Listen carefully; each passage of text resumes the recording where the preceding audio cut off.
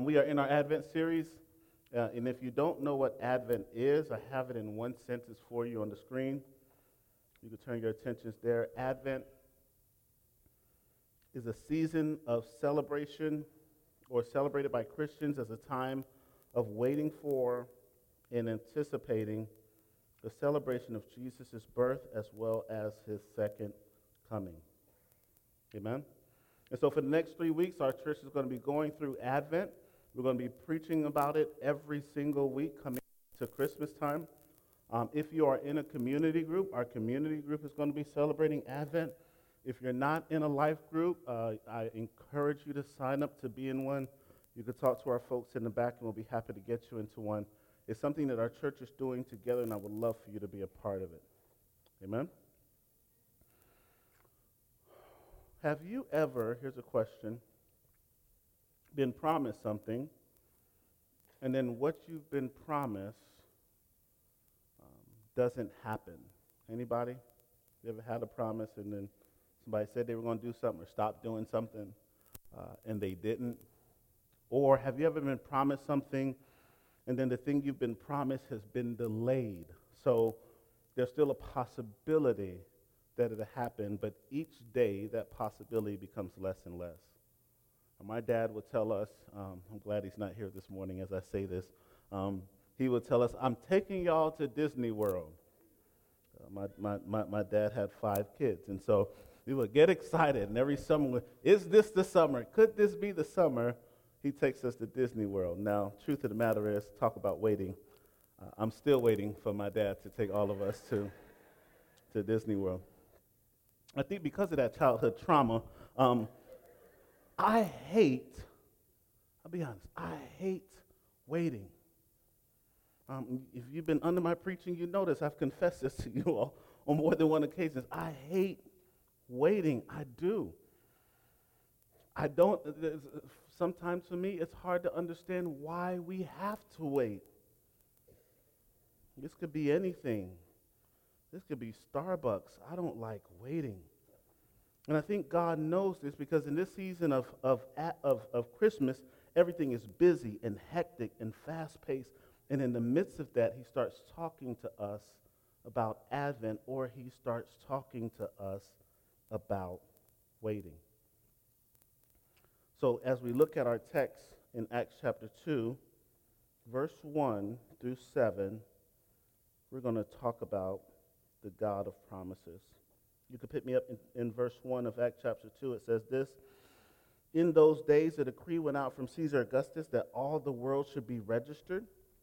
This was the first registration when Cornelius was governor of Syria, and all went out to be registered, each to his own town. And Joseph also went up from Galilee, from the town of Nazareth to Judea, to the city of David, which is called Bethlehem, because he was of the house and the lineage of David, to be registered with Mary, his betrothed, who was with child. While they were there, the time came for her to give birth.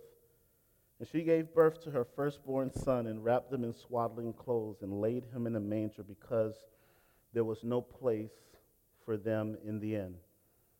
And one of the things you learn just on the onset from reading verse 7 is that Luke is a guy.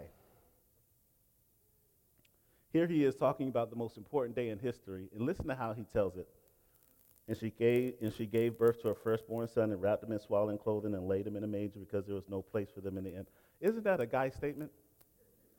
Hey, how was work day? Man, went to work, did what I had to do, came home, that was it. So he doesn't give us a lot of detail. Matthew gives us a lot more, but he gives us enough. And today I want to talk to you about 3 points from this text: dealing with delay, the God of promise, and our promise keeper. Let's pray together before we jump into this word. Father, thank you for the entrance of your word. It brings light. I pray that you would illuminate our paths. As we have been praying for this service, one of the things we've been praying for is that you would move distractions out of the way, that you would make this ground fertile ground, that you would clear the fogginess of our minds. So I pray that we would hear the engrafted word of God that's able to save our souls. Lord, this morning, some need to be encouraged to go deeper in their faith. This morning, some need to surrender some point of their life to you. Some need to hear what the gospel is so they can believe it and trust it and apply it to their lives.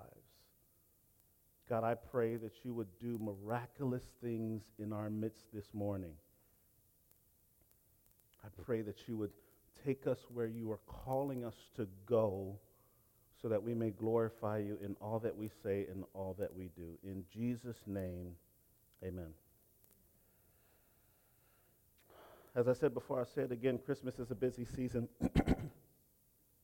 And as we come to Advent, what we are coming to is the waiting room of the Christian calendar. Advent reminds us that we are in a season of waiting. And just because Pastor Rodney dislikes waiting does not mean that God responds to my dislike of waiting by speeding things up, or even giving me some tool that I can use to speed things up in my life. As I come to understand it, God has no problem with Rodney waiting. So as we come to our text this morning, I want us to be reminded that maybe this morning one of the things God is trying to get you and I to do is to understand how to wait and deal with delay. Because here's what we can be sure of. He makes good on his promises. And for some of y'all, I don't even have to preach that point that hard because you have lived long enough in your faith to know that the God that promised is faithful. So if he has not done it yet, it doesn't mean he won't do it. It means we find ourselves in a season of waiting. So how do we deal when life isn't moving at the speed we want it to? I think there are 4 things that we're tempted to do while waiting. Number 1, I think we are tempted to get distracted while we wait. Most of us this holiday season, it's not a time where we're going to be renouncing Jesus Christ, saying I'm not a follower of Jesus anymore. I'm denying who he is. Not really in the holiday season. I think the temptation for you and I is not to renounce who Jesus is. It's to be distracted away from who Jesus is and how he's called us to live. I think we have the temptation of being preoccupied with the season and all the festivities and forget the reason for the season, which is Jesus. You see, when I'm dealing with delay, I'm tempted to be distracted. Number 2, I'm tempted to suffer discouragement. You see, discouragement says, can I really depend on this Jesus that promised to deliver? I don't see him showing up in my life. I don't see him showing up in my family. I don't see him showing up in my relationships. I don't see him showing up in my promises or his provision for me. I don't see him showing up in my singleness. I don't see him showing up in my marriage. How can I trust this God who promises to be there for me when I don't see or feel him? We are tempted to be discouraged. Discouragement settled in can lead to doubt. Did he really promise that anyway? Is there really even a Jesus? Did he really come? And if I can be distracted and I can be discouraged and I can doubt, why in the world would I obey? So I'll just say, if I can't really depend on him, then I'm not going to listen to what he had to say. I'll do what I feel is best. You see, when we are in the midst of delay, we can be tempted to disobey. here is a truism that we can count on, and this is good news, and I need you to hear this morning. If you're in a season of waiting or a season where God just has you in between what you are believing him to do and seeing that thing being done, if you are in the middle of that period, here's what I want to say to you. God does not have us waiting for the sake of waiting. That's a good truism right there. He's not just saying wait to wait. Now, you know, if you've had bosses or even sometimes your parents, they'll just let you wait to wait. Daddy, is it time to go yet? No, just sit down and wait. We ain't got no reason for it. We're just flexing our parental authority. Just wait to wait and sit down and be quiet and wait. Sometimes bosses do that to you, right? There's time for promotion. They have you waiting, just wait. But God doesn't have us waiting just to wait. While he has us waiting, he has us in process. In other words, there are things that God is teaching us and causing us to understand in the midst of the waiting season. He doesn't have you waiting just to waiting. He has you in process. And that's good news, because here's what that reminds us is God is up to something even when I can't trace him or see him or feel him. He has not vacated the throne. He's still in authority, and he's working things out in my life even when I can't see or trace it. He's at work. And this is not passive waiting. This is active waiting, and this is how he calls us to wait. Wait doesn't mean do nothing and just sit there. Wait means do what you already know to do while you're waiting on God to do what you expect him to do. So while I'm waiting, I'm still praying to God because I know that's what he wants me to do. I'm still in my word. Why? Because I know I don't see what I want to see yet, but I know he hasn't called me not to do what he's already told me to do. So yes, I'm going to be in community with other believers. Why? Because I know that's what I'm supposed to do. This is active waiting. And he's working things out according to his own will. This morning, as we was getting ready, and they're ironing the clothes, and RJ comes up to me and he says, Dad, are we still going to the Christmas parade? He's talking about the Boynton Beach Christmas parade that happened yesterday. And I said, no, son, that happened already. We're not going to that. And he started to put his head down and start to pout. But I said, it's okay. We'll find another one. And he said, what do you mean? It was yesterday. I said, yeah, but do you know how many parades are coming up this season? In other words, I said to him, listen, don't fret, because I'm going to take you to another one. He said, you're going to take me to another one? I said, yes, I'm going to take you to another one. And then I hit him with them golden words. I said, I promise. You promise? I promise I'm going to take you to another one. He walked away better. Why? Because there's something about a promise that helps me in the midst of my delay. There's something about when someone credible, that's important.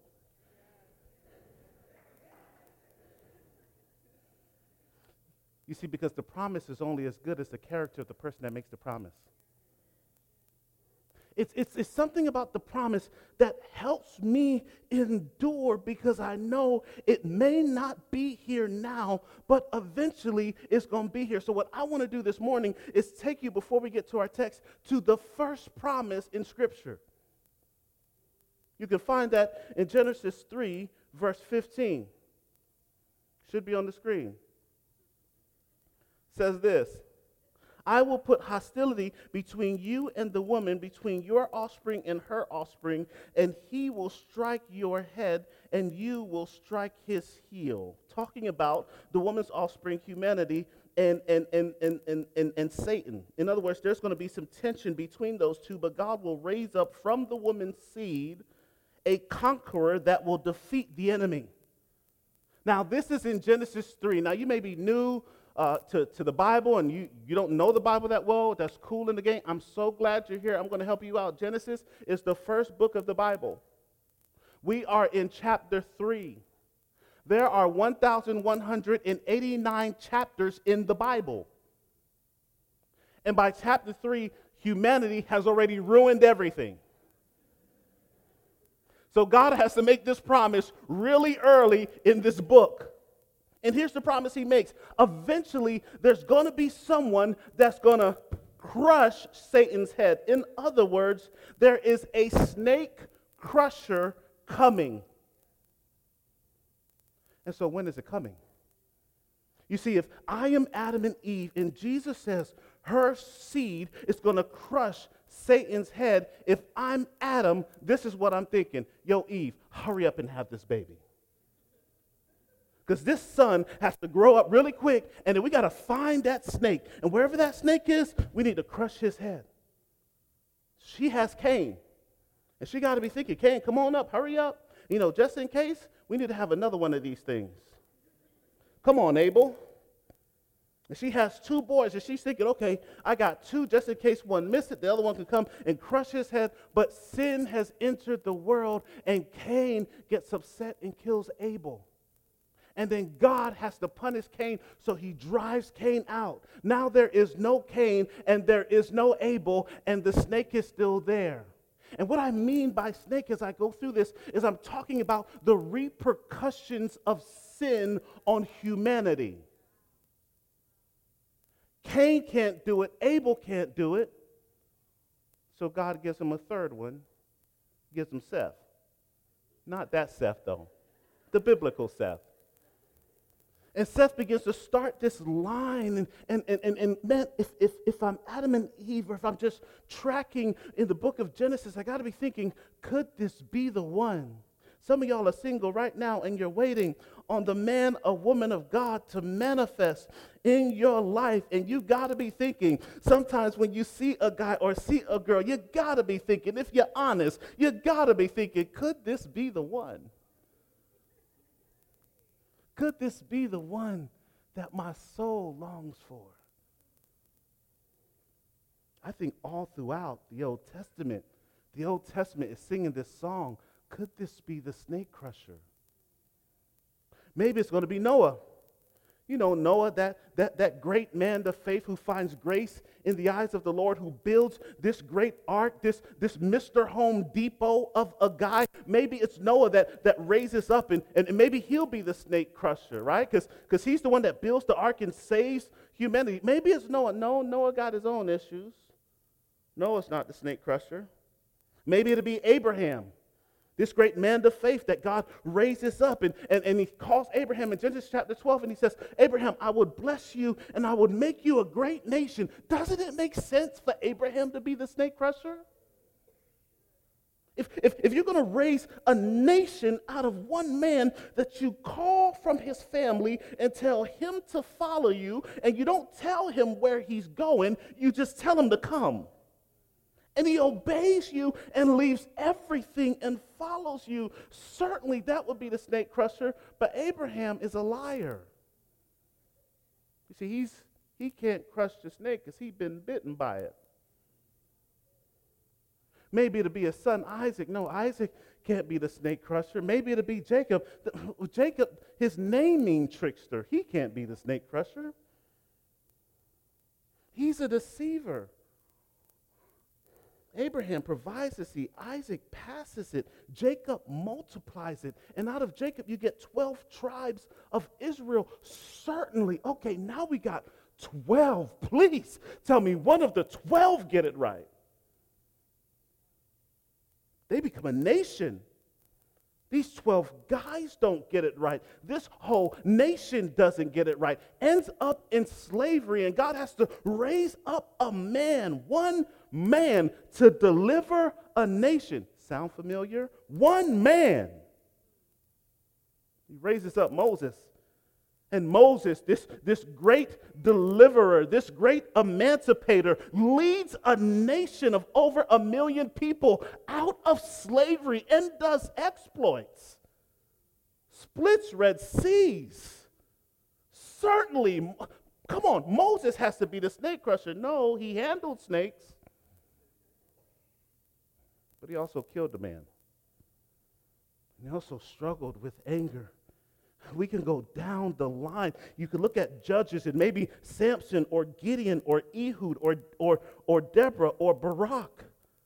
Maybe these judges, these great leaders, could be the snake crusher. No, they only have momentary obedience. If you read Judges, it is a roller coaster of obeying God and disobeying God and obeying God and disobeying God. It's a lot like your life and mine. Maybe what we don't need just a judge. We need a leader. We need a king. In the book of Samuel that we're reading as a body in our CBR journals, starts talking to us about God raising up from among them one king that would represent them against other nations. And they come up with Saul, the picture of jealousy and envy. And then even David, who looks by all measures as a great candidate to be king. But he got Bathsheba problems. Beloved, we can go down the line. We can look at major prophets like Isaiah and Ezekiel and Jeremiah and Daniel and Samuel, not our Samuel, and Nahum, not our Nahum. I was thinking this week, why do all my elders have biblical names except me? You know, Markin, that's close enough. Started to get depressed and wanted to call my mom and ask her what she was thinking when she named me. Then Pastor Seth sent me a text. He said, Rodney, thy rod and thy staff shall comfort. Oh.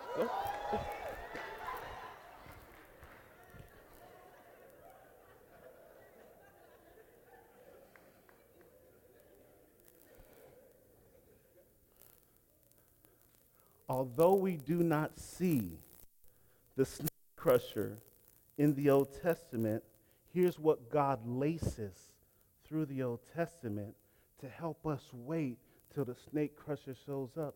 He laces throughout the Old Testament promises.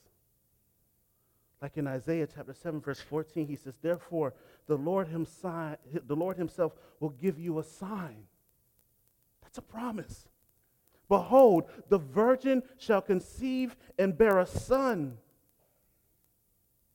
You should call his name Emmanuel. Wait a minute. The virgin will conceive? Something wrong with that. I never seen that before. God says, I know. That's why I called it a sign. You can't miss it. And in Luke 1:30, we see that fulfilled. In Jeremiah chapter 31, verse 15, he says, thus says the Lord, the voice is heard in Ramah, lamentations and bitter weeping. Rachel is weeping for her children. She refused to be comforted for the children because they are no more. That is a prophecy concerning the murder of children when Jesus is born, fulfilled in Matthew chapter 2, verse 16. Or in Hosea 11, when it says, when Israel was a child, I loved him, and out of Egypt I called my son. That is a prophecy concerning how Jesus will leave Egypt, found in Luke chapter 1, Luke chapter 2, verse 13. Rodney, what are you saying? Very simple. Jesus is the fulfillment of the promise given in the 3rd chapter of Genesis. It is Jesus that grows up and crushes Satan's head. This is why we worship Jesus. This is why we make much of Jesus. This is why he is littered through every sermon I'm going to preach, because what you understand is all of the Old Testament is about Jesus. We are not pumping up ourselves here. What we understand, we're like every other person in the Old Testament. We need rescue. We need saving. We need Jesus. This is why this will sound like a broken record in my preaching, because I have to make much of the one who has done everything for us. And this same Jesus gives you promises. Like in Psalms 34, here's what he promises you. He says, the eyes of the Lord are upon the righteous, and his ears are open to their cry. Their righteous cry, and the Lord hears and delivers them out of all their trouble. Here's what he's saying. Here's a promise that he gives you that you could take to the bank today. He hears you when you pray. In other words, if I feel like I'm praying and nothing's happening, if I feel like I'm praying and he doesn't hear me, the promise says, I hear you when you pray. He's in the room with you while you're praying. He's in the car with you while you're praying. He's walking with you while you're praying. He hears you when you pray. Well, what about Rodney when I'm tempted? Romans 6:14 tells us this, for sin shall not have dominion over you, for you are not under the law, but under grace. In other words, he's there with you in temptation. He's providing for you in temptation a way of escape. That's a promise. Well, Rodney, what about when I'm experiencing pain? Revelation 21 tells us this, and God shall wipe away every tear from their eyes, and there shall be no more death, neither sorrow nor crying, neither shall there be any more pain, for the former things have passed away. Well, that's good news. Maybe not good news if you're in perfect health, but if you got terminal cancer laying up in a hospital bed, that's good news. If there's sickness all throughout your body and there is no way for doctors to bring healing, that's good news that in the worst of the worst of the worst situation, you got promises that you can hold on to. The God that promises is faithful. Well, Rodney, what about when I'm in need? I'm up in church today, but if I'm honest, I got more month than I got money. Rodney, I'm struggling for provision. Here's something to think about. Romans 8:32 says this, he that spared not his own son, but delivered him up for us all, how shall he not with him also freely give us all things? He got you. You may not have all you want right now. He got you. Some of you are like, Rodney, it's worse. You don't understand. I don't know how I'm making it through the end of December. But let's be honest. This ain't your first time asking that question. Your parents have asked that question. Your parents' parents have asked that question. And all the while, throughout generations, my God has been faithful. He is a promise keeper. Third and lastly, he's our promise keeper. Let's talk about how the snake crusher shows up. In Luke, I just want to set the setting for you so you understand in the setting that Jesus comes. He comes in a time where they're doing registration. This is Caesar. Caesar has had conquered all of his enemies. He's been victorious over all of his foes, and Rome is in complete control. They're in so much control, they're doing something called a peace tax. It's a tax that they are charging people because they're not in war and they're at peace. It's peace, but it's not the peace that Jesus comes to bring. It's the kind of peace that comes through oppression. You see, the Romans, they're doing this registration for two reasons. Number one, they're doing this registration, or this census is a better way to think about it. They're doing this census so they can count how many people live in the region. You know why, so they can know how much to tax. This is about, in part, money. Number two, it's about how many men are in that region, so if war breaks out, he knows where he can draw able men to fight. And the thing they're saying about Caesar at this time is that this word Caesar can also mean the Holy One. Some have called this Caesar, check this, the Savior of the world. This is the context in which Jesus comes in. At a time where they're saying Caesar has brought us peace, when Jesus says, I come to bring you peace. When they're saying Caesar's a holy one, when Jesus is the true and real holy one. When Caesar is flaunting his ability to be the Savior of the world, Jesus is entering into that context as the Savior of the world. And so Joseph said a little bit of this last week, gets Mary ready, and he's heading back to Bethlehem so that he can be counted in this census. Just a little bit of reality. Joseph is probably very young. Mary is probably between 12 and 15 years old. She's a young girl. Now she has to go to Bethlehem from Galilee, a distance of about 80 miles.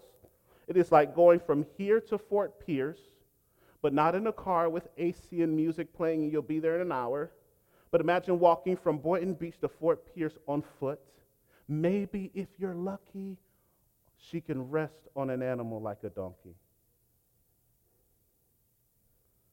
And he's making this trip with her. And he has to be thinking in his mind, I got to make this trip with my young wife. I got to leave my family behind. I got to leave her family behind. So we don't have mentors. We're going on this journey, and there's no one walking ahead of us. I feel alone. And I got to get to this place so my husband can be counted in this census. Got to be thinking, Lord, you the one, you did this.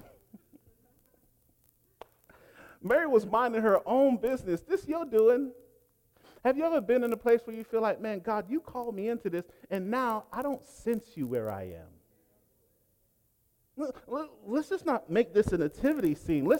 Let's be real about where these two are, because for some of us, you're Mary and you're Joseph this morning. You find yourself on this journey. You've been given a promise. Now you find yourself in this uncomfortable situation. And it's easy when we find ourselves here to say stuff like this. You know what? The reason why I'm here is Caesar's fault. If he didn't do this census, I wouldn't be making my way here. I guess I just gotta obey what Caesar says. And it's easy for us to think the reason we are going through what we are going through is because of the forces that are in control over us. I want to say this real clearly. There's something greater than your boss. There's something greater than the government.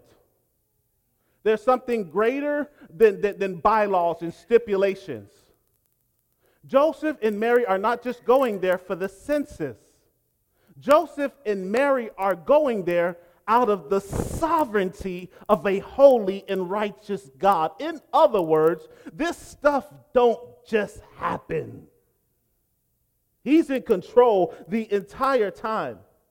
We know this because in Micah chapter 5, verse 2, it says this, "But you, Bethlehem, though you are small amongst the clans of Judah, out of you will come for me one who will be a ruler over Israel, whose origins are from old, from ancient times." Here's what Micah is saying some 400 to 500 years before Mary and Joseph are on this journey. There's going to be one that's coming, and they're from ancient of time. In other words, they're eternal, and they're going to rule over Israel. In other words, there is an eternal ruler coming. Here's where he's going to be born, Bethlehem. And Bethlehem, you are small. You are insignificant. You are a small dot on the map and the landscape of history. But out of this small, forgotten, insignificant thing will I bring the ruler of all rulers and the king of all kings. You're not just going there to be going there. You're going there to fulfill the prophecy that I've spoken 400 to 500 years before this event is even happening. In other words, you are not going through what you are going through just to be going through it. You could not be going through it if it did not first pass through his sovereign hands. He's in control. You need to know that. Or you're going to think you're just moving to and fro. And that people and situation and circumstance can just move you like this. And you could feel like a rag doll in life. This stuff ain't just happening to be happening. Beloved, it passed through his hand first. In other words, if it happened, he has a plan to use what happened for his glory and your good.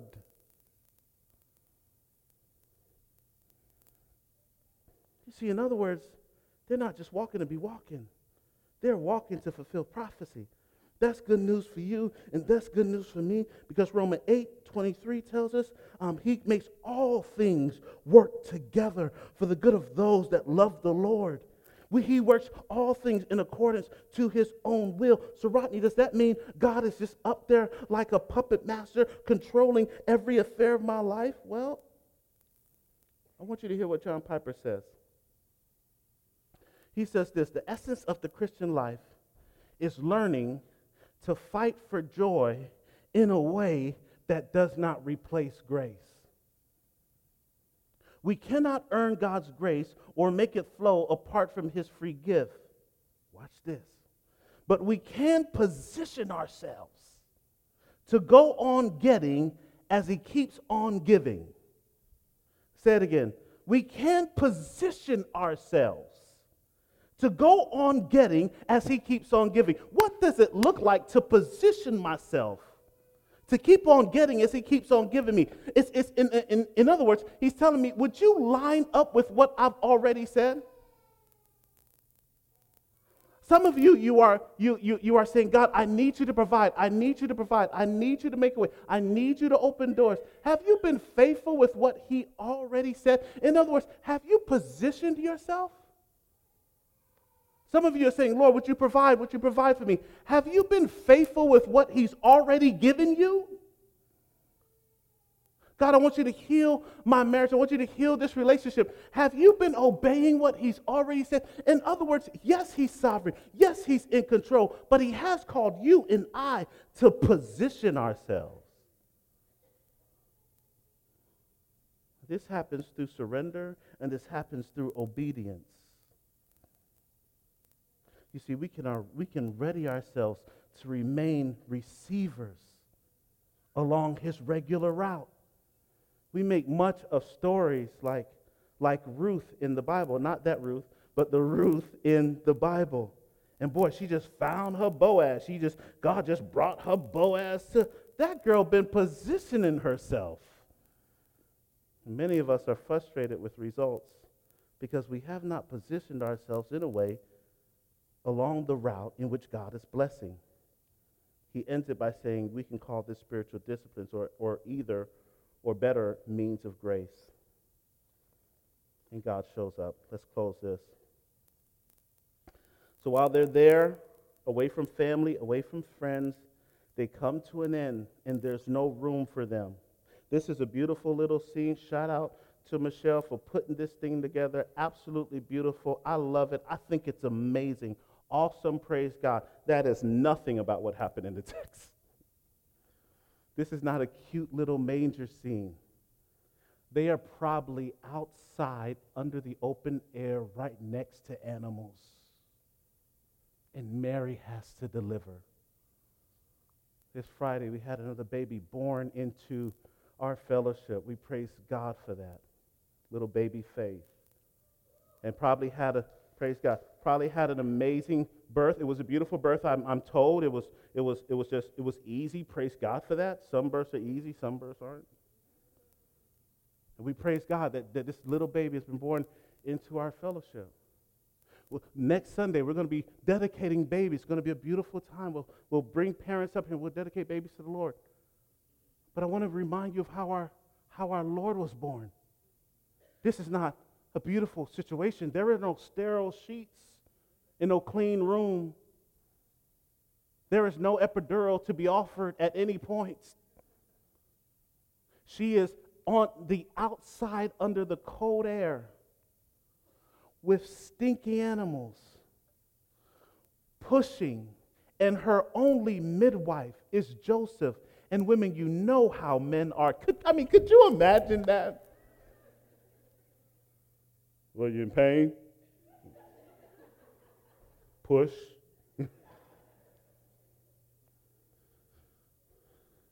They're in the cold. She's out with the animals. Catch this. At Jesus' birth, if you were present, you will smell the animals that defecated not far from where our Savior was born, mixed with the smell of afterbirth. all in your nostrils and hear what is absolutely clear about that very unsanitary scene. It is the most miraculous day in all of human history. Because God on that day decided, out of his immense love for us, to wrap himself in flesh on a rescue mission to save sinful humanity. And he is there in this situation. And the Word comes to save us without a word. Jesus comes to rescue us.